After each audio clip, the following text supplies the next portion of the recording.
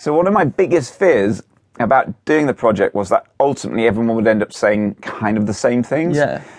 But there isn't a repetition in 62 bits of advice. What President Clinton says is extremely powerful and useful and helpful and inspiring, but it's completely different to what Marina Abonovic is saying, which is different to Judi Dench, which is different to Richard Branson. So they are wildly different in what they're saying. But I think most people, and I think that's what's good about the book, actually, because everyone's path through life is unique and specific to them.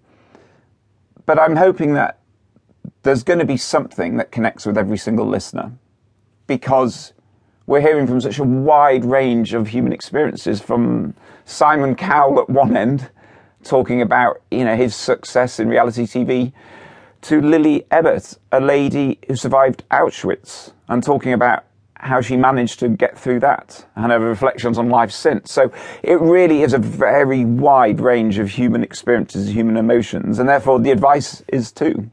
It's interesting to think what people go to first when asked what's quite a general question, right? Have you been surprised do people always comment on their profession, on human experiences? Where do people go first?